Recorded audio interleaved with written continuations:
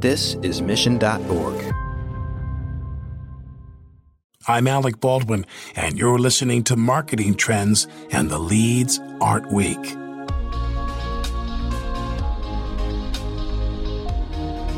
There are many lessons that we've learned in 2020, including many in the world of marketing. When traditional means of advertising are flipped on their head, finding another method that works is paramount. Many different strategies were attempted, but one has risen above the rest: influencer marketing. In 2020, people are online so much. We're seeing the performance of our influencer campaigns continue to accelerate and increase in value. The concept of an influencer has really transitioned into the mainstream, where you open the front page of the New York Times and you're like, there's going to be 2 or 3 articles that mention influencers or TikTok or Instagram. It's so pervasive in a way that I think was kind of sneaky for most people, but it's now so huge. That's May Karwowski, the founder and CEO of Obviously, which provides quality influencer marketing for the world's iconic brands. On this episode of Marketing Trends, May discusses some of the latest trends in influencer marketing.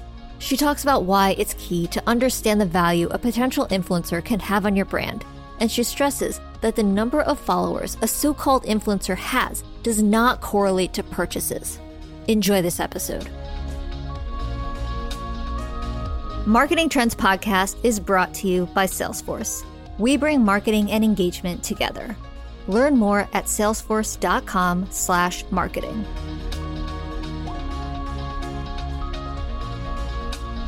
Welcome to Marketing Trends.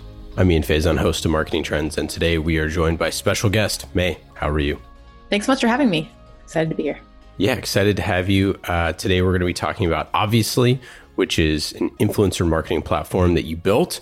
We're going to be talking about your background as well. So let's get into it. How'd you get started in marketing? So I started right after college working at a startup, and I started kind of on the side a Twitter account about yoga. And I started getting like different studios and to like tweet me, like DM me, seeing if I wanted classes to review their yoga studios. And I was like, oh, this is really cool. I should look more into this. And that was kind of like, even before influencer was really a word, and it was more working with bloggers. But that was like my first job out of college. So yeah, that was really like the very infancy of any sort of seed of an idea around building a company in the influencer space. And then so flash forward to today, where is Obviously at? What do you all do for our listeners who don't know? Yeah, so Obviously is a full service influencer agency and marketing platform.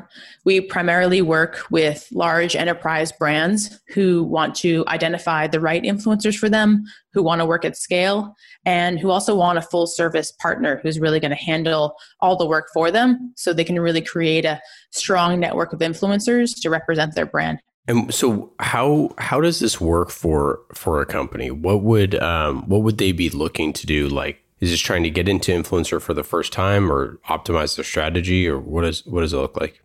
Yeah, we work with brands who kind of, run the gamut from, hey, we're Pepperidge Farms and we want to start working with influencers for the first time, to Ulta Beauty, who has been working with influencers for several years. And we created a brand ambassador program where they're working with hundreds of influencers, a few from every state in the United States. And we have a group where they chat, and we're continually pushing out new campaigns. Whenever a new brand goes live in Ulta stores, we'll have influencers check out the product, review it, test out new campaigns on TikTok, do really interesting things with swipe up links on Instagram.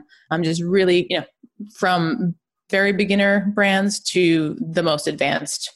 So we talked a bunch on this show about like the changing of what agencies are and what agencies mean, and how it's gonna just be totally different in the future based off of kind of what we've seen from the different trends. Your agency and platform is something that I think is going to be the type of agencies of the future, where you have this extremely complex niche that is something that's so hard for brands to figure out on their own, because if your one company works with a handful of influencers, maybe you know a bunch about that group, but you don't have best practices across 10, 50, 100 brands like an agency like yours could have. So I'm curious, like, how have you found the companies react to like having someone to partner with who's an expert at influencer, which is something that a lot of people are trying to figure out and are struggling with? Yeah. So I think that we're this really interesting hybrid between agency and tech company. And I really think that our model is, we're unique and an outlier now, but I think in the future, it's really going to be the model going forward because, our whole tech team is based in San Francisco. Our entire team, all of our account managers work within the platform that we built. So it's not about, hey, how big is your agency? How many people do you have? It's like, okay, well, we have 28 people, but those 28 people are actually able to work with thousands of influencers, in a given hour and work with hundreds of clients.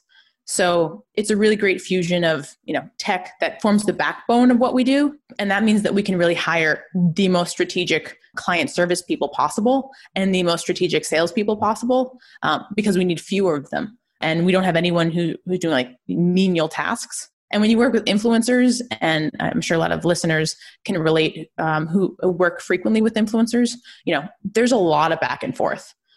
So, for every 50 influencers we work with, it's typical to send over 5,000 emails back and forth with us and that group of influencers to make sure that we're getting the best content at the right time that the brand loves.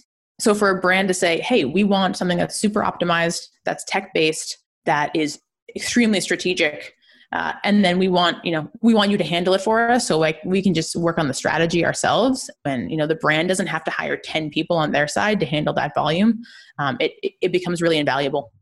Yeah, I totally agree. I think there's just so much work that goes into making it great. Like I think a lot of people might say like, oh, well, we can just have, this group of people on our team manage influencer. And a lot of time, and if they're not working with an external partner, that they'll just kind of do the 50% of it. But you're really going to see the best results when you have people thinking about it all day, every day. And I think that like cross-pollination that you can say like, oh, well, this is something that's really working for, Sephora, but this is something that's working great for Google. Like to be able to have like those best practices, that's the power of the agency and the platform, right? It's like the ability to, see more than just what's happening with that one brand. Cause you could say like, it's just not enough data points potentially to just have it for one company. And there's all sorts of things that, you can try out with other brands. And I think that is a really valuable asset for companies to have is like, hey, can you just teach us how to do this the right way or teach us how to, to dive in 100% rather than, dip your toe, which I think a lot of, like that, this like experiment first mindset in marketing, you have a lot of people who want to like dip the toe, but you can't really like dip the toe with 50 influencers, right? Like you could say, hey, maybe we're going to do one influencer, but then you don't really have enough data points to really figure it out. That's like actually like almost verbatim what we say in what our conversations with clients. We just have this robust data set of, okay, here are all the brands in your space who are doing influencer marketing. We can tell because all that content is public. And then here are all the influencers who we've worked with, and let's measure their performance. And then let's see like, okay, within your industry, here are the benchmarks. And here's where we think that you can be. And then we're able to try out new things very quickly. So, we might have a heritage brand who skews, 25 to 35, and they're like, hey, we're interested in TikTok. We've already run, hundreds of campaigns on TikTok with many different types of brands.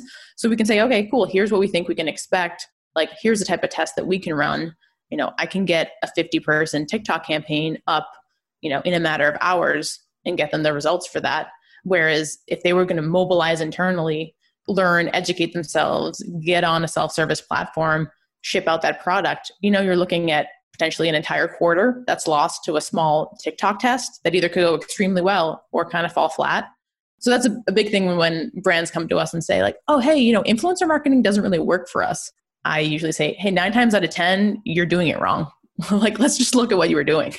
And I think that's hard for brands to hear, but then they get excited about, hey, okay, there's actually like a really strategic right way to do this. We need to optimize the influencers we're working with. We need to optimize our creative briefs. We need to make sure that we have the right goals. And then, once all those things are aligned, you can just have an awesome group of people who are advocating for you and your brand. Yeah, we deal with the same thing with podcasts a lot, where it's like, yeah, we've tried podcasts, and like, what'd you do? And they're like, oh, well, we bought like one ad on New York Times Daily, and we have 6 ads running over 12 months, and you're like, that is not like exactly the same thing, or even in the same universe as creating a show or something like that. And I think that's part of the problem with influencer, right? Is saying you're doing influencer marketing means like a million different things now. I mean, this is part of the, marketing is so complex now. Just within influencer marketing, it's its own universe. What do you think is like the state of influencer right now? I think we're at such an interesting point because there's so many different things happening in the space. I think that, post-COVID, post-quarantine, and in 2020, people are online so much. They are just, we're seeing the performance of our influencer campaigns just, continue to like accelerate and increase in value. And we're seeing the concept of an influencer has really kind of transitioned into the mainstream, where, you open the front page of the New York Times and you're like, there's going to be 2 or 3 articles that mention influencers or TikTok or Instagram. And it's so pervasive in a way that I think was kind of sneaky for most people, but it's now so huge. And you see influencers really becoming bona fide celebrities, and who are building their own companies, their own media empires. So it's getting really, really interesting. I saw one survey, it said, 70% of high school seniors said that they would love their job to be an influencer. Like influencer wasn't a term when I started the company, obviously. Like, it was just like, they're like, oh, cool, it's bloggers. So I think it's so expansive, and there's going to be so many more advancements because you just see brands getting so smart about who they work with. A few years ago, it would be, oh, let's work with, Kim Kardashian, or let's, X giant macro influencer. And now we have brands who come to us being like, hey, we want to work with super targeted, very niche influencers, and we want to develop strong relationships with them. And then we want to find a lot more, so the strategies have just gotten so much more advanced, and they're just working extremely well. We just worked with one brand, and they saw sales spike 300% year over year because we worked with 80 TikTokers, over the course of a month. We're just seeing, I think, like the reporting is getting better, and advancements are really coming like, fast and furious. So it's a really, really exciting time to be in this industry. So you talked about, those influencers that have a strong either community or affinity or a strong audience, one that works, right? So how do you gauge the strength of an influencer? So you're really looking to see how large is their audience, what is the engagement rate of that audience? So, how engaged are they? A lot of platforms kind of stop there. They'll be like, okay, you have 3% engagement. What we do is we actually then go and look to see, okay, what type of comments are people leaving? How involved are they? Are the people who are commenting the same people who are following this person? When this person posts a link, how many of their followers are clicking through? How motivated is a person's audience to buy? And I think what makes influencer marketing challenging is some of those things aren't as correlated as you would think. So you could have an influencer who has 500,000 followers, but if they post about a launch of a new beauty brand, none of their followers are going to purchase. Whereas we have influencers we work with, they post about a Chanel handbag, one is moving at least like from that one post, and that handbag retails for $6,000, $7,000. So that's huge for them. So it really comes down to tracking the value of someone's audience. And I think a big thing that a lot of brands miss is, who are we reaching in this person's audience? They're all about the aesthetics of the influencer's posts and what they're about, what do they stand for, but where do the followers live? How influential are their followers? What's the gender breakdown of their followers? What brands do their followers follow? So we look at all of those, additional data points to really make up, hey, this is a great influencer for you to work with. And then I think secondarily, it's looking at, does this influencer really love your brand, or do they just want to do a brand partnership? And that is a little bit harder. It's easy for me to say like, okay, I have $3,000, go out to 100 influencers who have 25,000 followers. I mean, a lot of people are going to say yes, because that's a lot of money, but it's making sure that we're finding the right people who actually really love the brand rather than just like, throwing a crazy price out there at them. Yeah, I mean, I think that this is one of the things that we've seen in podcasting of the reason why certain ads perform really well and other ads don't, and the longevity of those and frequency. There's a study done for Tim Ferriss that was like 90% of people actually prefer his ads because they learn about new products and services that Tim uses. And it's like, that's the sort of thing where you're like, if the audience is there for that person's like takes on life, or, or wants to be like that person, or is learning from that person, that's like a hugely advantageous place to advertise if you're a CPG company or just any consumer company, because, that's what they're there for, right? If you were to say, maybe somebody else where they're not there to be that person, or someone who's like, I don't know, maybe like a comedian or something like that. And you could tell me if this is actually true, but if it's a comedian, they're just there to be entertained. They're like, I don't really care what kind of shoes, this guy wears. I just care that he's funny. Or, I don't care, what pair of sunglasses this gal wears. I just, she makes really funny videos. Yeah. I think that, if it's a true recommendation and you really want to know more about that person and you really care about any of their recommendations in a specific vertical. So like, with Tim Ferriss, it's all about, how do you become better? How do you hack your own performance? So to find out, hey, here are the products I use to achieve like my peak performance.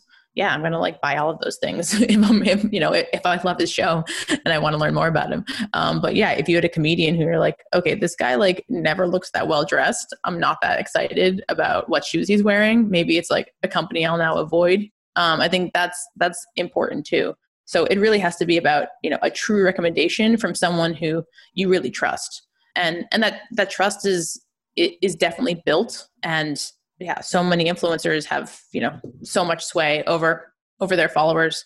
So it's about getting that right mix, and really and so we can, we test and learn a lot. So if we're working with a brand and we've already worked with an influencer, we generally know like, okay, here's how much traffic they're going to drive for a given category. But, you could have a brand that just really, really resonates with a person's audience. So then from there, it's like, okay, cool. What's the deal with this audience? How do we find lookalike audiences, and who's the influencer that speaks to those people? So it really is a marketing channel, and it's a marketing channel dealing with real people. So it definitely, there's a lot of trial and error, but I think brands need to be thinking about it in that way. Like we need to be testing and learning. Whereas sometimes, you have a disconnect between a CMO who's like, okay, we need to do influencer marketing. Let's talk to someone who knows about influencers. So you go to, the junior assistant social media manager who's 21, who's like, okay, cool. Well, here are some people that I follow that are really great. Yep. But it's like, are they reaching the target audience for this company? If it's a mountain bike company, you can't just be talking to an influencer, who's a personal trainer. You most likely want to talk to an influencer who's all about mountain biking, whose followers are just like there for the mountain bikes and for the recommendations. And it's harder to do, quite frankly. So I think that's where the space gets really interesting, because you have those top performing brands who are just unlocking such real value and driving such revenue from working with influencers. And then you have a lot of people who are just kind of like muddling through, trying to figure it out.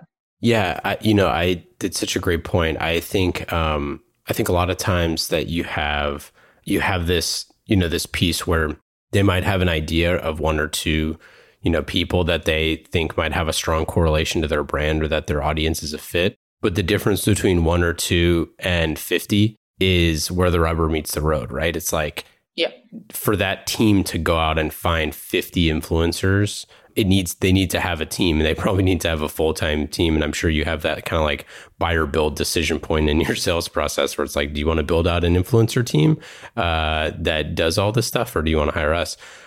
I'd be curious, like when we're talking about, like those smaller, I don't like the term micro influencers because it's silly, but I don't know if there's a better term, but the smaller scale influencers versus like mega influencers, like, I don't know, Miley Cyrus or somebody like that. Where do those things like converge? Because it almost seems to me that you have this sort of like, Super Bowl advertising versus, small town advertising sort of a thing, right? Where you're like, I could advertise on the Super Bowl and it's going to cost me $2.5 million every 30 seconds and go pay up for like a mega celebrity, or I could, pepper that money across 50 different smaller celebrities or smaller influencers. How does that work? Yeah. So I think like one strategy we really like to use, especially when a brand does want to work with one, like, for whatever reason, either like, internally, they're like, hey, we do want like one big macro influencer to be involved. Like we want some of that wow factor. We want to invest in paying more for that person. We'll really recommend, okay, let's have that one person. Let's really create a pyramid around that person. So like, I think a good example of this would be like the Travis Scott McDonald's collaboration.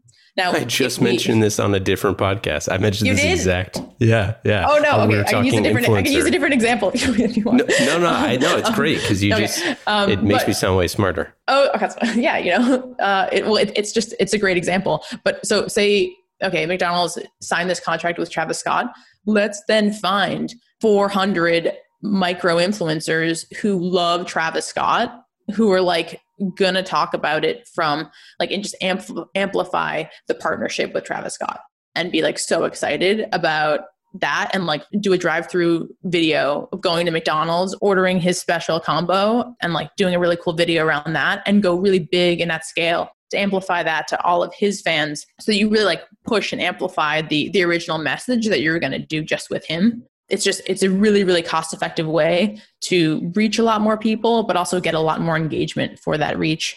And then you're also like working with people who are just generally fans and customers of the brand already. And you're building really strong relationships with people who genuinely, love your brand and want to talk about you and are psyched to talk about you again without you having to cut, an additional $100,000 check. Like, I think a lot of people who don't work with influencers much are like, get real sticker shock when you actually start to map out just how exponentially more expensive it is to work with someone with 500,000 followers than it is with someone with 30,000 followers. But if you're like, hey, let's work with 100 of the 30,000 followers instead of this one with 500,000, you're going to reach the same amount of people, but your engagement rate is going to be so much higher. And you're going to now have like really strong relationships with these smaller people. They're all trying to become bigger and grow and like want to do a really good job for your brand and just make sure you have a great experience too as the brand owner. Yeah, we gotta double tap that part of that conversation because to unpack it a little bit, I think first off the Travis Scott thing that I had mentioned on a previous episode, you had a better distillation, so you win that round, but the thing that I'd said about it is basically like it's show don't tell, right? Is like if you were to say Travis Scott is the spokesman of McDonald's, that's cool. But to show that this is his favorite meal, so much so that we're going to make a product around it, is such a bigger example of how that shows his affinity for the company in a way that's really cool. And I think that again, that's like step one, which is like, hey, go spend a bunch of money on Travis Scott. And then step 2 through 50 are lining up all of the resources around it. And it's interesting that you didn't say like, hey, go corral a bunch of, journalists or people to like, quote unquote, cover the event. Because that's not where people are looking for something like this. They're looking for, their micro influencers to have an opinion on the thing, right? Like, and then you're also giving them content to create, which is something that they're probably, those influencers are always looking to do is like, hey, we'll pay you X amount of dollars for you to go do a drive-through and then, get the meal or whatever. You're actually helping them a little bit to shape like what this looks like. And you're going to them with an idea, which is, that's a killer strategy. Yeah. And then you have this network of influencers who, you take the top 25% top performers who just did an awesome job with their content. And 4 weeks later, you send each of them a chicken McNugget pillow, and then like now they're posting about that because they're like, oh, awesome. Like the brand thinks I'm super cool. Like they just gave me this chicken McNugget pillow, which objectively is a really cool thing to receive from a brand. and you get now like so much additional content. And then the followers are like, oh, whoa, this person keeps posting about this brand. Like they must actually like really think this is cool. And you get back in front of those same people. So it really is striking the balance between like repetition, so showing that someone really does like the brand and like is, and is truly recommending something, versus making sure you're reaching new audiences. And I think that's where a lot of like the most advanced brands and influencer marketing are really testing now. It's like, how frequently am I working with the same group of brand ambassadors, and how frequently am I, recruiting new brand ambassadors, and what does that ambassador network look like, and how much am I spending per person, and how are we measuring that? And so I think that's really where things are headed. So you said that getting, a person, well, let's say 1 million followers versus, let's say, 20 people with 50,000 followers, that the 1 million follower person is going to be way more expensive than the 20 people with 50,000.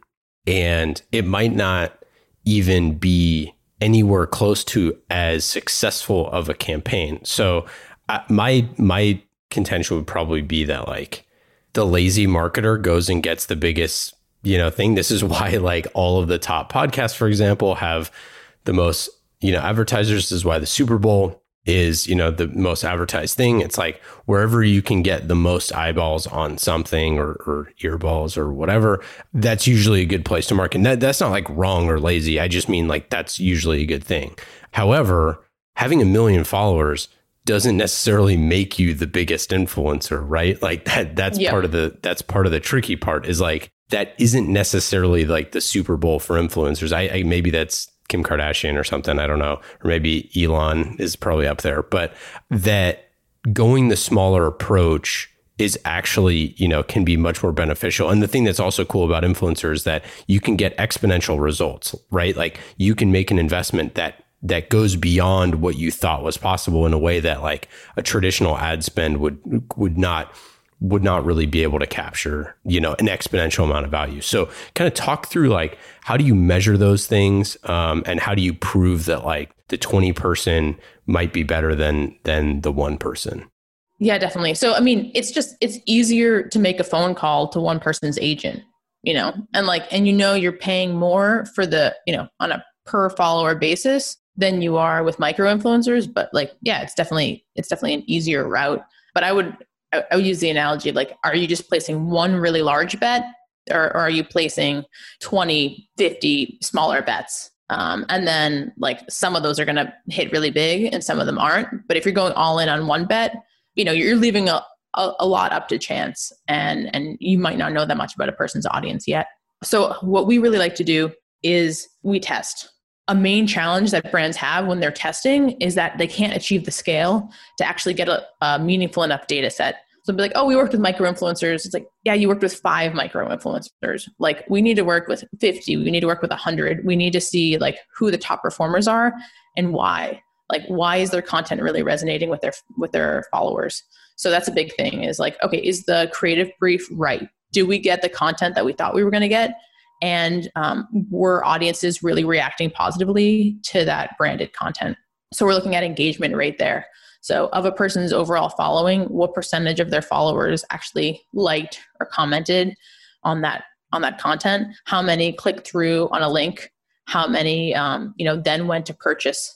So just really kind of tracking that entire conversion funnel, and then doing that across as many people as we have, in the influencer testing set. And then we go back and say, okay, who were the top performers? What was the deal with their content? Is their content just awesome? Is their following just super motivated to purchase? What can we do to repeat this, and how do we scale it up? So, a lot of those metrics are kind of the traditional metrics. They sort of get at affinity a little bit, but maybe, not necessarily, depending on the size of the product or the purchase of the product. Hey, a certain pair of shoes where it's like, hey, I'm not going to buy those right now, but like maybe in 6 months, once if we ever get another stimulus check, but maybe I'll buy those shoes. What about timeliness? Because we always talk about in marketing, 13 impression equals a sale. Well, if you're doing a campaign that has 1 video potentially, or maybe 2 or 3, that over time you're just not going to see the results. And if this is something that you want to remind the people about over and over again? How do you look at like the longevity of campaigns? Because, if somebody makes 50 videos a month for their audience, you don't want 13 of them to be brand placements, because that might feel weird. Yeah. So I think it really depends per channel. So if you're doing something on YouTube, like the long-term value and like the window for performance is much longer. And that's also why working with YouTube influencers is definitely more expensive, because of the production quality, the time spent, and then just the amount of time that this video lives on, since YouTube is a search engine. So if they're talking about something that people care about, you could see the value of that video 2, 3, 5 years out, depending on how good it was. So I think like YouTube is more of an outlier, but with Instagram and TikTok, things happen very quickly. And so you're really going to see the majority of the value, 99% of it within, the first 3-4 days. So it is really important that you're timing those things correctly. But also there is an aspect of it that I think a lot of brand marketers kind of don't think about, understandably, because they're used to working with vendors, they're used to working with contractors. They're not used to working with an influencer who is a content creator who has their own calendar, who has their own content schedule, and who also really knows their own audience.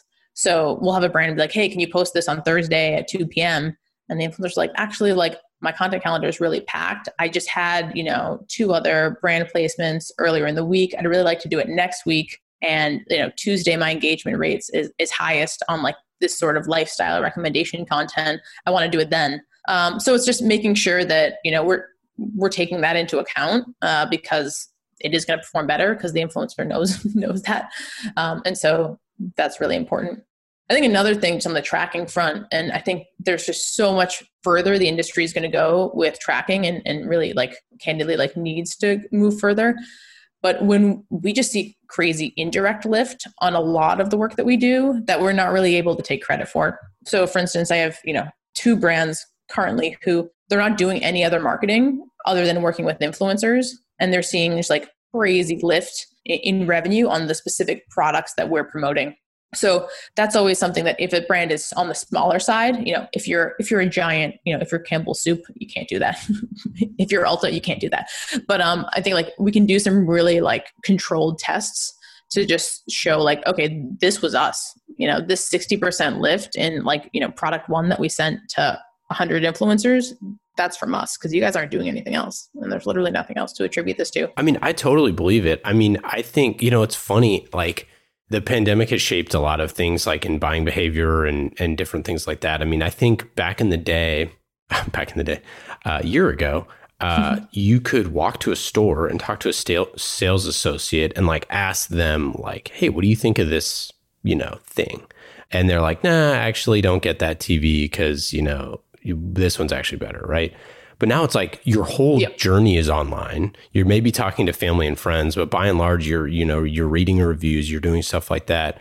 So if you're talking about top of funnel awareness, having the person who's, Instagram videos you watch every single day recommend products to you, and then you're okay, then I'll go look at some reviews and I'll do that sort of stuff, and then I'll, make the buying decision. It makes sense. I wonder, I think that you have intent-based marketing with Google and stuff like that. I do wonder where influencer starts to eat away at other types of static advertising or video advertising as just a better movement of money, as a better ROI spend. But I think to your point, it's you need someone to show companies hey, we've done as good of a split test as we could for this product between traditional, run a site ads and influencer with the same amount of spend with the same product. An influencer just works better. And it makes sense. It's people telling you the stuff that they use is a way, conceptually, of course, that would be the case. But I think the problem for so long is, but how do you do that at scale? How easy is it to run for your marketing department? If you have a smaller marketing team, good luck, right? Trying to figure out how to coordinate all this stuff, the level of complexity for the campaigns you talked about. Have those companies mentioned where that spend is shifting from? Where are they going to pull budget from? Yeah, I mean, that's a really It's been like a really fascinating part of the overall like marketing conversation. I think like one thing I do want to call out that you just mentioned about like having a small team now have like a ton of working with influencers on their hands is really a key point that I learned very early on in starting the company. I actually had a client, we were in their office and we're like, wow, are you guys moving? Like were you moving offices? There's just so many boxes everywhere. And they're like, no, we've been packing up these boxes to send to influencers. It's like all hours of every night. It's taking us so much time. And I was like, oh, hey, if my team did that for you, would you work with more influencers? Like, is this a barrier for you working with more influencers? And this girl like almost started crying and she was like, yes, we would definitely do that.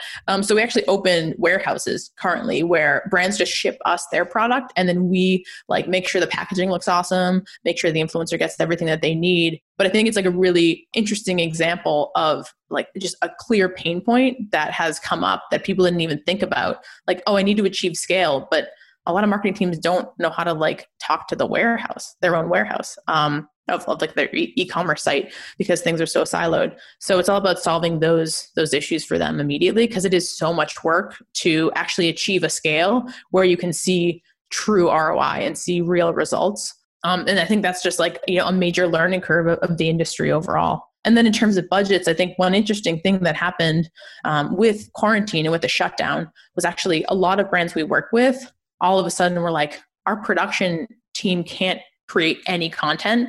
Can our influencers do it? So we actually signed like at least 12 like immediate, statements of work on just creating content for websites, for influencers. I mean, for the brand social media channels, live streams, Instagram takeovers with influencers so that they could just handle all of the content for these brands. So they essentially wouldn't go dark on social or on their own site and they could keep refreshing their content.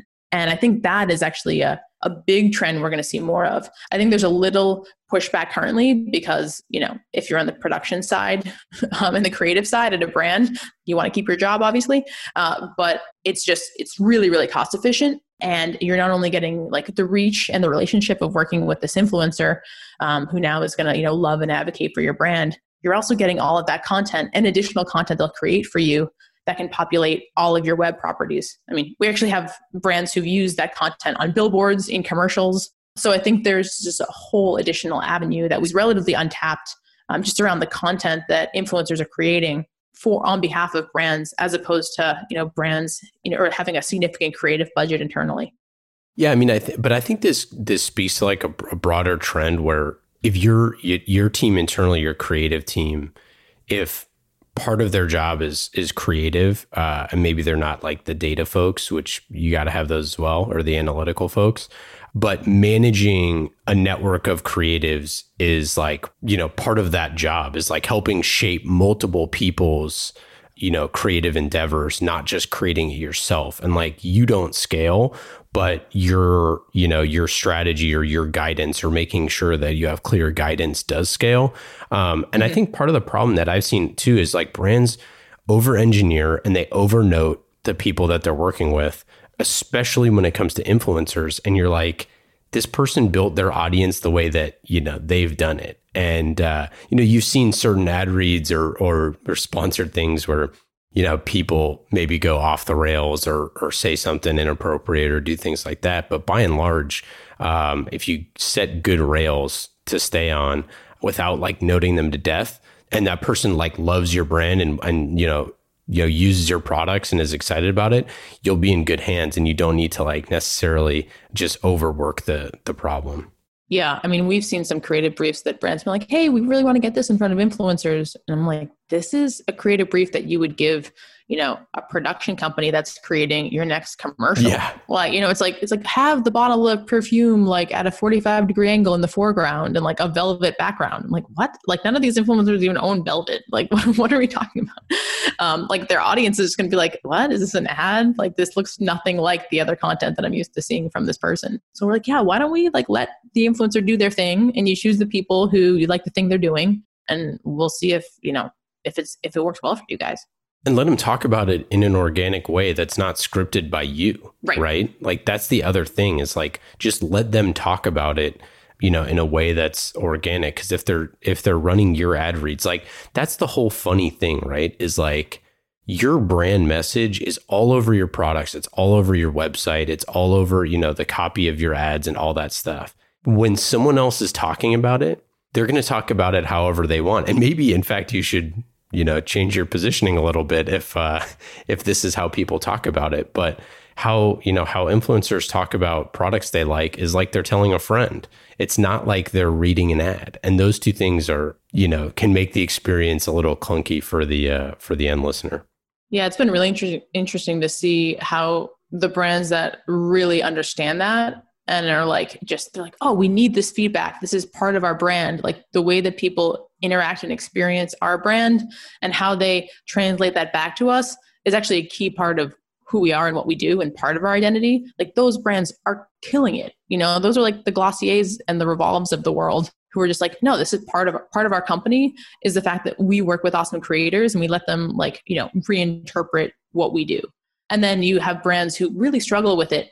But the interesting thing is that it's only going to get worse if you're a brand that has a hard time with it. You just look at, Gen Z and like what younger consumers are doing, what people are doing on TikTok. You can give someone a creative brief, but they're just going to do what they want. And you're either going to, become hugely successful or it's going to fall flat.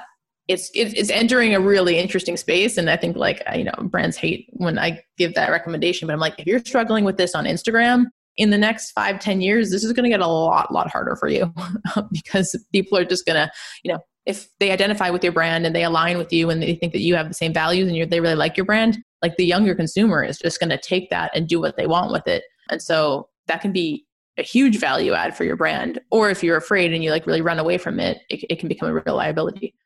Okay, before we get into our lightning round, you got one more good or favorite campaign, or maybe a not so favorite campaign, or one that didn't work so well that you've seen. You can anonymize to protect the innocent. We are doing a really cool campaign right now with a beauty brand. It's a big push on TikTok, big push on Instagram, and we're just seeing such awesome results. And we're getting all of that feedback from the influencers that will then help shape the next products in the line. And I think for me, that's so cool. It's so awesome to see how engaged and excited these influencers are to participate because they're so part of the process. And they're just posting so much more content than they would, if there wasn't that level of creativity involved. So I'm really excited about that. And I really think that's, where the industry is going, just really incorporating this feedback and having influencers just be closer and closer to the core of these brands. Okay, let's get into our lightning round. These questions are fast and easy, just like marketing with Salesforce. You can go to salesforce.com/marketing to learn more. You know the deal, May. This is part and parcel to your world. Salesforce is the best. They've been with us since the very first episode of this show. Every single episode, they're along with us for the ride. You can go to salesforce.com/marketing to learn more. Lightning round questions. May, are you ready? Yes. Do you have a favorite book or podcast that you've read or listened to recently? I really like this is not really marketing related, but it's more for entrepreneurs. I really like the Whoop podcast. I have the Whoop strap. It measures your heart rate and make sure you get enough sleep. And they talk to a lot of people just about optimizing performance and have some really cool entrepreneurs and athletes on there. So I'd recommend that as a good cross-functional podcast. Once this is all over, all the COVID stuff, some day and year to come, what's the first thing that you're going to do? Maybe restaurant or a trip or something like that? I know I've saved up so many frequent flyer points. I kind of want to go big. I think I want to go back to South Africa and go to Cape Town, Durban, Joburg. I'm going to bring my husband. What piece of advice would you give to a first-time CEO? I think learn what you're really good at and what you're really not good at as quickly as possible. Surely, May, you're not good at... Wait, you're not good at anything.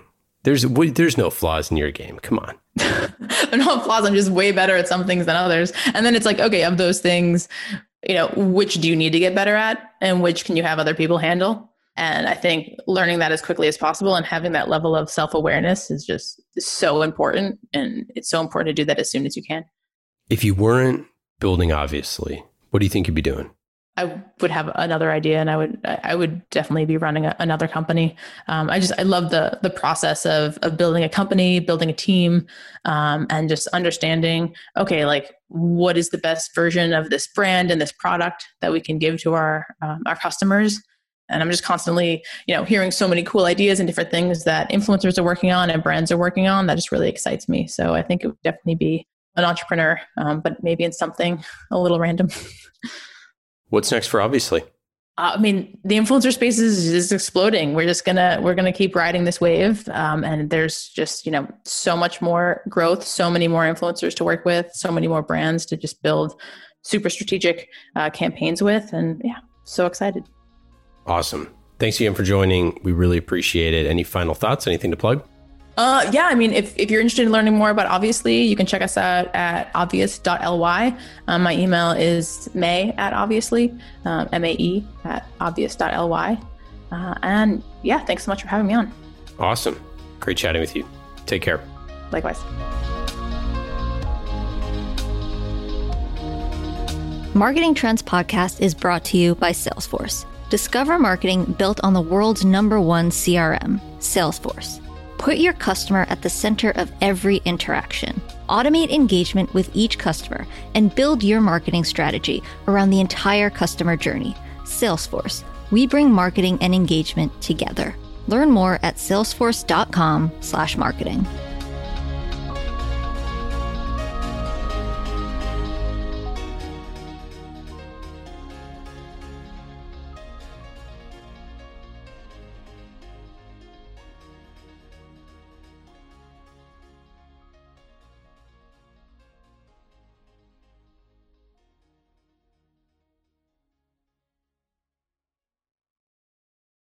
You have 8 seconds to make a connection or risk a click away onto the next topic.